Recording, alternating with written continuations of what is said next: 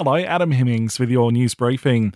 A man is facing charges over a shocking act of animal cruelty, accused of fatally shooting his neighbour's dog. It's alleged the 49-year-old opened fire on Sunday after the pet wandered onto his Jurien Bay property. He's also accused of possessing unlicensed firearms.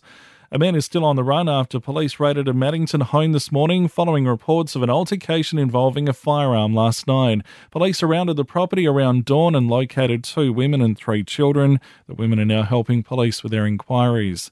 The federal government has seized on the chance for early access to a potential COVID-19 vaccine following successful trials by Oxford University in the UK. The Prime Minister has signed a deal that could result in free vaccines for every Aussie, possibly by early next year. Scott Morrison says we'll need a 95% vaccination rate once it's available. And we'll be seeking to ensure that that is widely implemented with our partners around the country to ensure that should the vaccine be available, then we'll be able to move quickly, get it out across Australia, and that we can get Australia back to normal as quickly as we possibly can. Victoria has recorded 216 new infections of COVID-19 in the last 24 hours and 12 more deaths.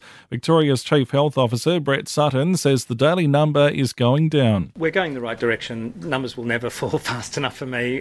We all want them to be below 100, below 50, below 10 as soon as we possibly can, but it's within expectations. In sport, a racist troll has targeted Sydney Swans player Elijah Taylor on Instagram. An ugly comment was posted on the platform last night after Taylor posted an apology for breaching COVID restrictions at the team's Perth hub. The Swans have slammed the slur, describing it as beyond disappointing.